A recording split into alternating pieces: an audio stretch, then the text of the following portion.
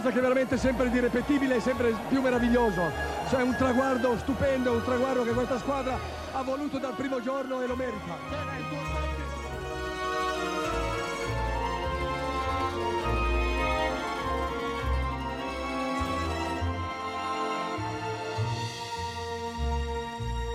Hello, everybody. Welcome to the Teams of Our Lives with me, Marcus Speller, and him, Andy Brassel. Hello. Good to be back here, Andy. It's been a whole week since we did one of these, and I always look forward to them. I've been counting the days. Yeah. How many days has it been? 7? Mm-hmm. Gentlemen. I thought that was a trick question that I was going to fail miserably. Gentlemen and ladies of the Patreon, it's good to have you with us. Today, we are going to be talking about Giovanni Trapattoni's Serie A title-winning Inter from 1988 to 89. Whoa. Yeah. When I started saying that and I said Giovanni Trapattoni's, did you think I was going to say Ireland? Yeah, I did. No, it's...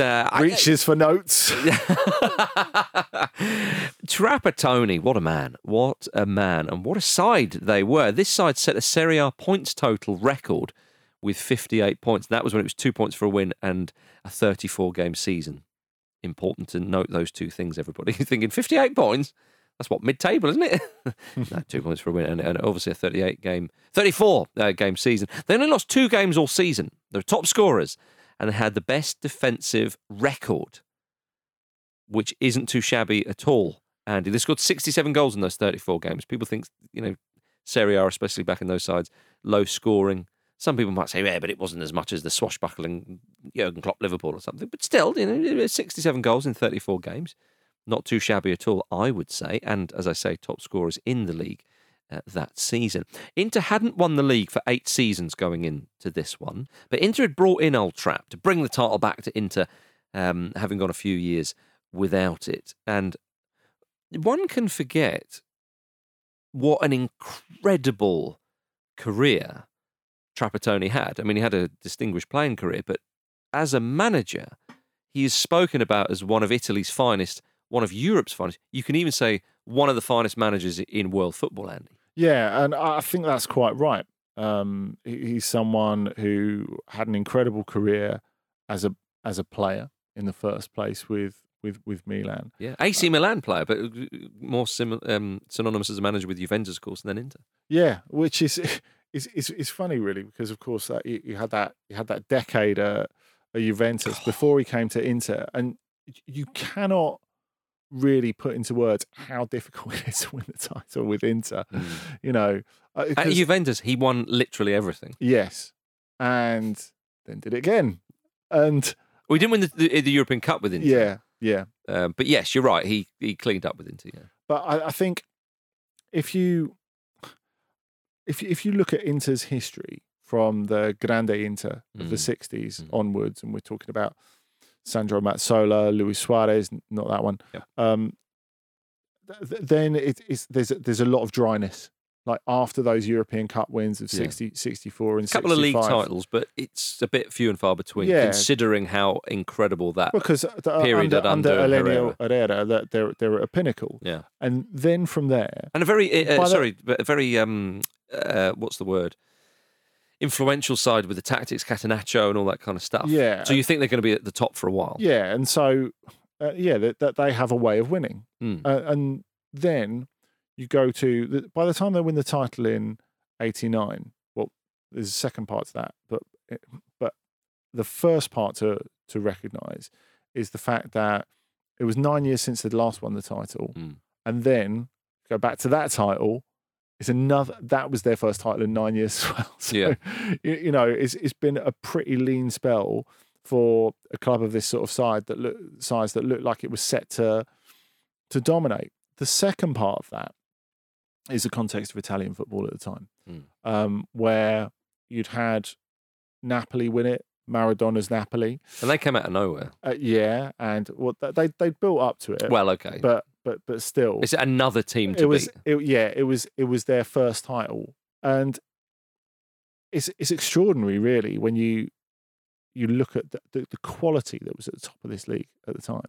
I find it hard to think of any leagues really that were as stacked in terms of title contenders as Serie A in this bit where you get to the end of the 80s and the start of the 90s is remarkable. And so for Inter to come out of somewhere and win it, and of course they made big signings at the start of the season. You think of them getting Matthäus in, Andy Bremer, but still, you go forwards with Inter.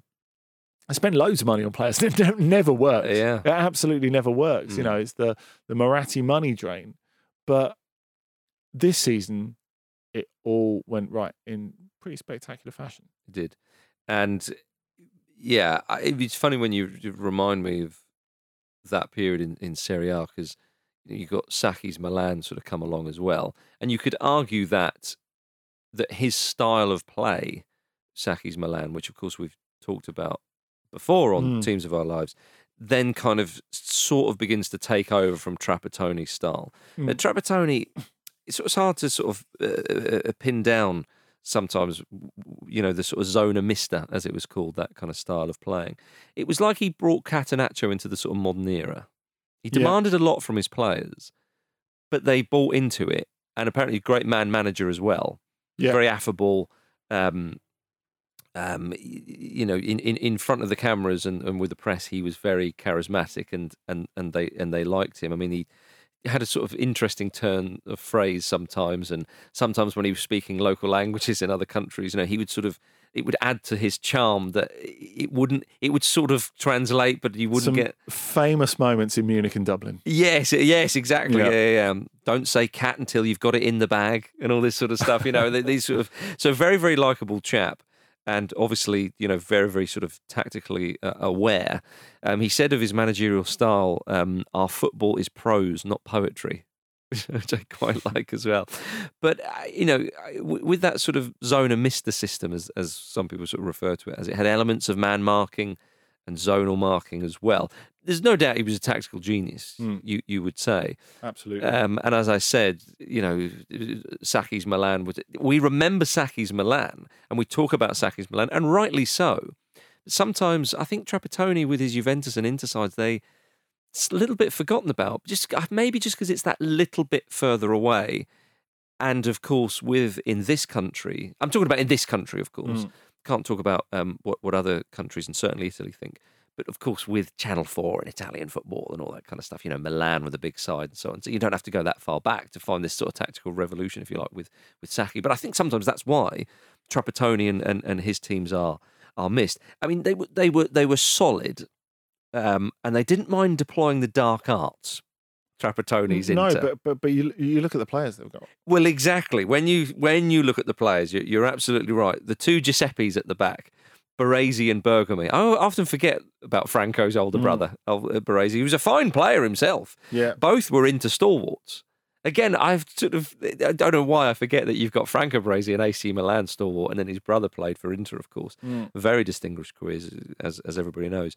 But Bergomi, one of Italy's best ever defenders. Yeah, and Walter Zenga in goal as well. But on Bergomi, this is what I mean, 12 sendings off in his career.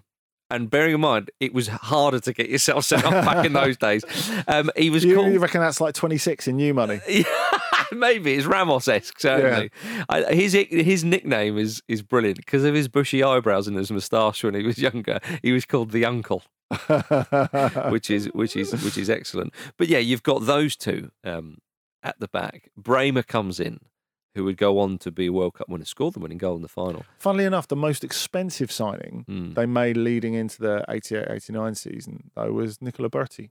And who was very crucial. From Fiorentina, yeah. Him and Lothar Matthäus in the centre of the park. Yeah. Now, I know Berti, he popped up at Spurs years later, and it was sort of fairly underwhelming for whatever reason, but a very solid player in there. And Matthäus, Andy, around this time, again, would go on to win the World Cup, of course. I often think, when you think energetic, machine-like midfielders who have got class, creativity, can score goals, I think of Lothar Matthäus. I think there's the child in me who grew up watching Italia 90 and all that kind of stuff.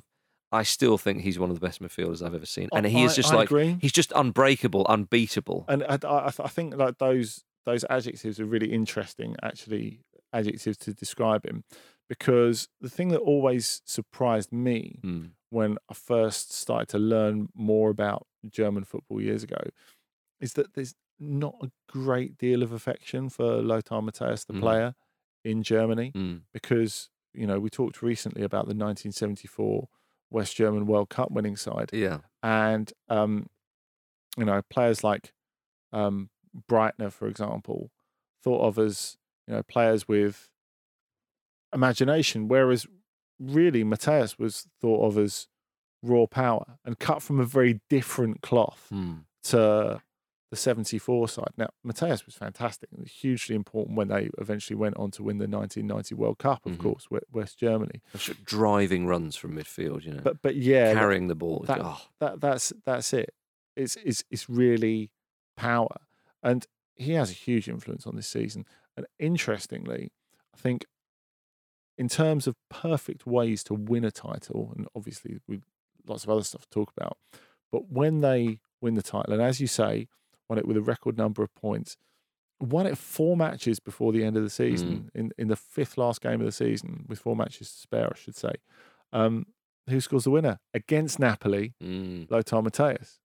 It's quite interesting. He gets a free kick from a decent distance that hits the wall. They decide the referee decides the wall has moved too early. And Maradona's there leading the protests at the front.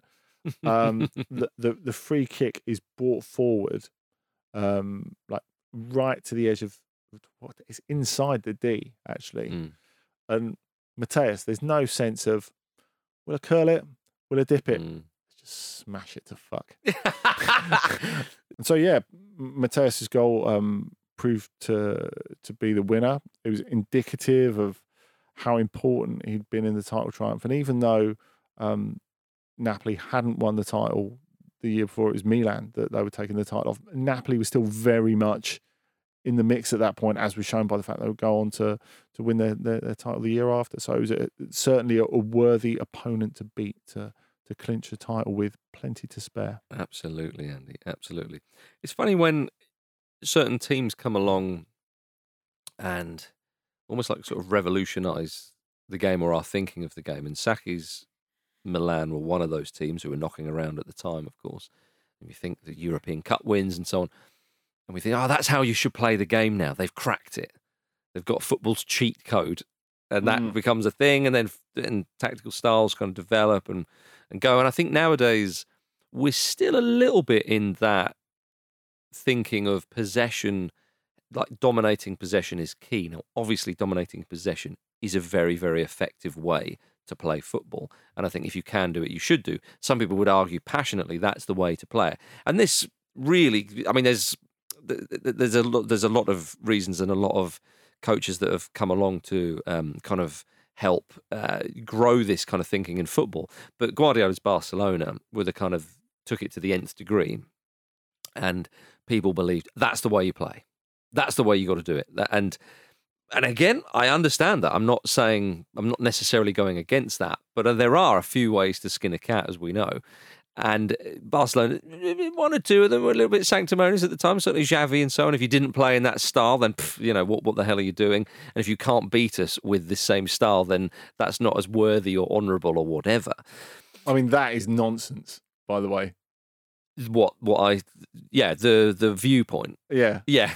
I thought you were saying that's nonsense. How dare you say that about a man like Xavi?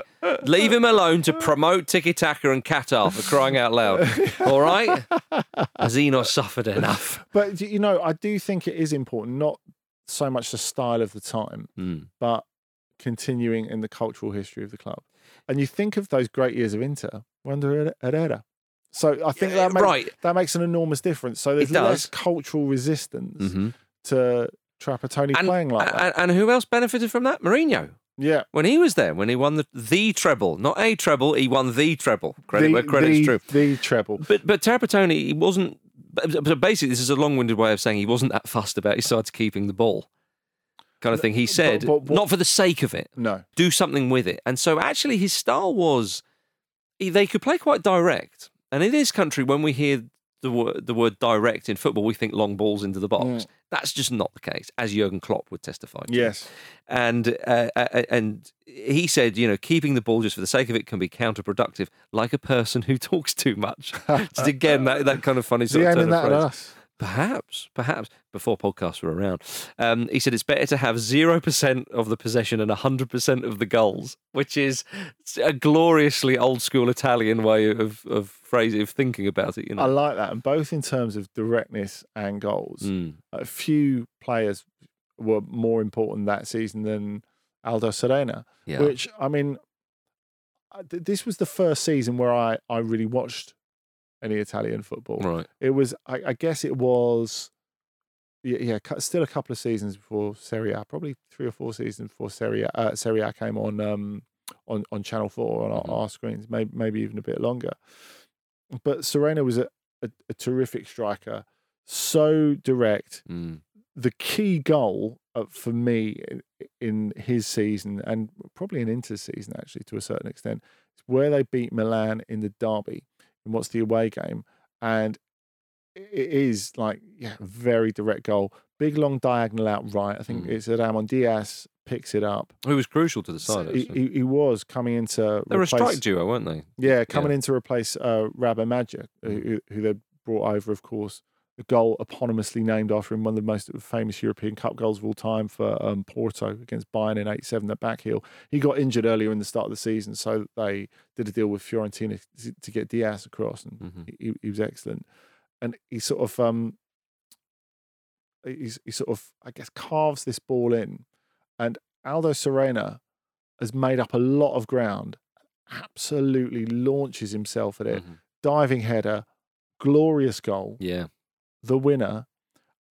And if you look at the numbers of the season overall, and it hits the 20 goal mark, which is remarkable, is you'd only had, of all the capocannonieri, the top scorers in Serie A, if you go back over the last 10 years, only one player had hit the 20 goal mark. So I know we can do cliches about Italian defensive football, etc., until the cows come home. The fact is, it's bloody difficult to score 20 goals in Serie A at that time. I think it was Michel Platini did it a few years before, and then you have to go all the way back to 77, 78 when Paolo Rossi got 20 goals. Strikers did not score 20 goals in Serie A at that point. Oh, incredible. And obviously, as you say, Serie A's top scorer that season. I mean, I know, sadly, for Serena, I'm sure he'd be upset with this. I remember him for the penalty miss in the 1990 World Cup semi-final against Argentina. That was the moment we thought it's never happening for him with Italy. Yeah. And of course, his career didn't last that much longer afterwards because of injury and whatnot. But, I mean, this was his pinnacle this season. It was magnificent. Yeah, and by the way, to have a penalty saved from Argentina's goalkeeper Goycochea is no great shame. He kind of almost sat on the penalty, didn't he? He did, yeah. Serena really put his foot through it. Yeah, he did. And it still didn't go in. But fortunately, his teammate, years later, Bremer, would stick one past him at the crucial moment. But Serena, obviously a good player if he's playing in a World Cup semi-final for Italy. And as you say, he's very strong in the air, very athletic. Could play across the front line, but was tactically aware. And all these ingredients made him perfect for Trapattoni's system.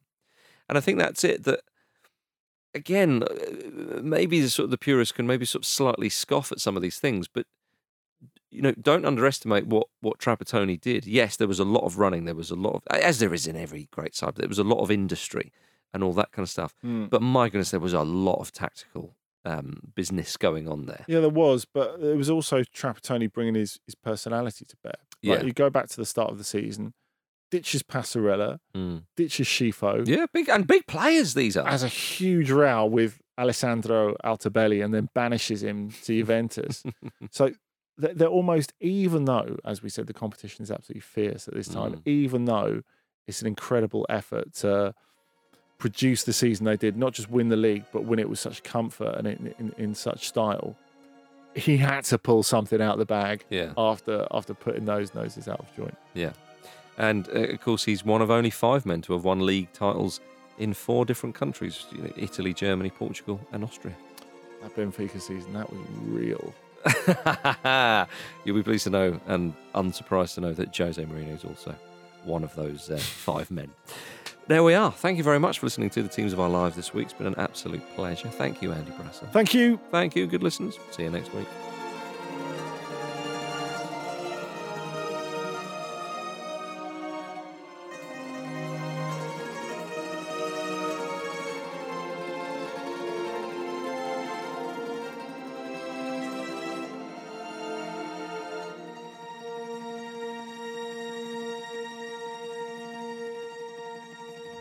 The Football Ramble is a Stack production and part of the Acast Creator Network.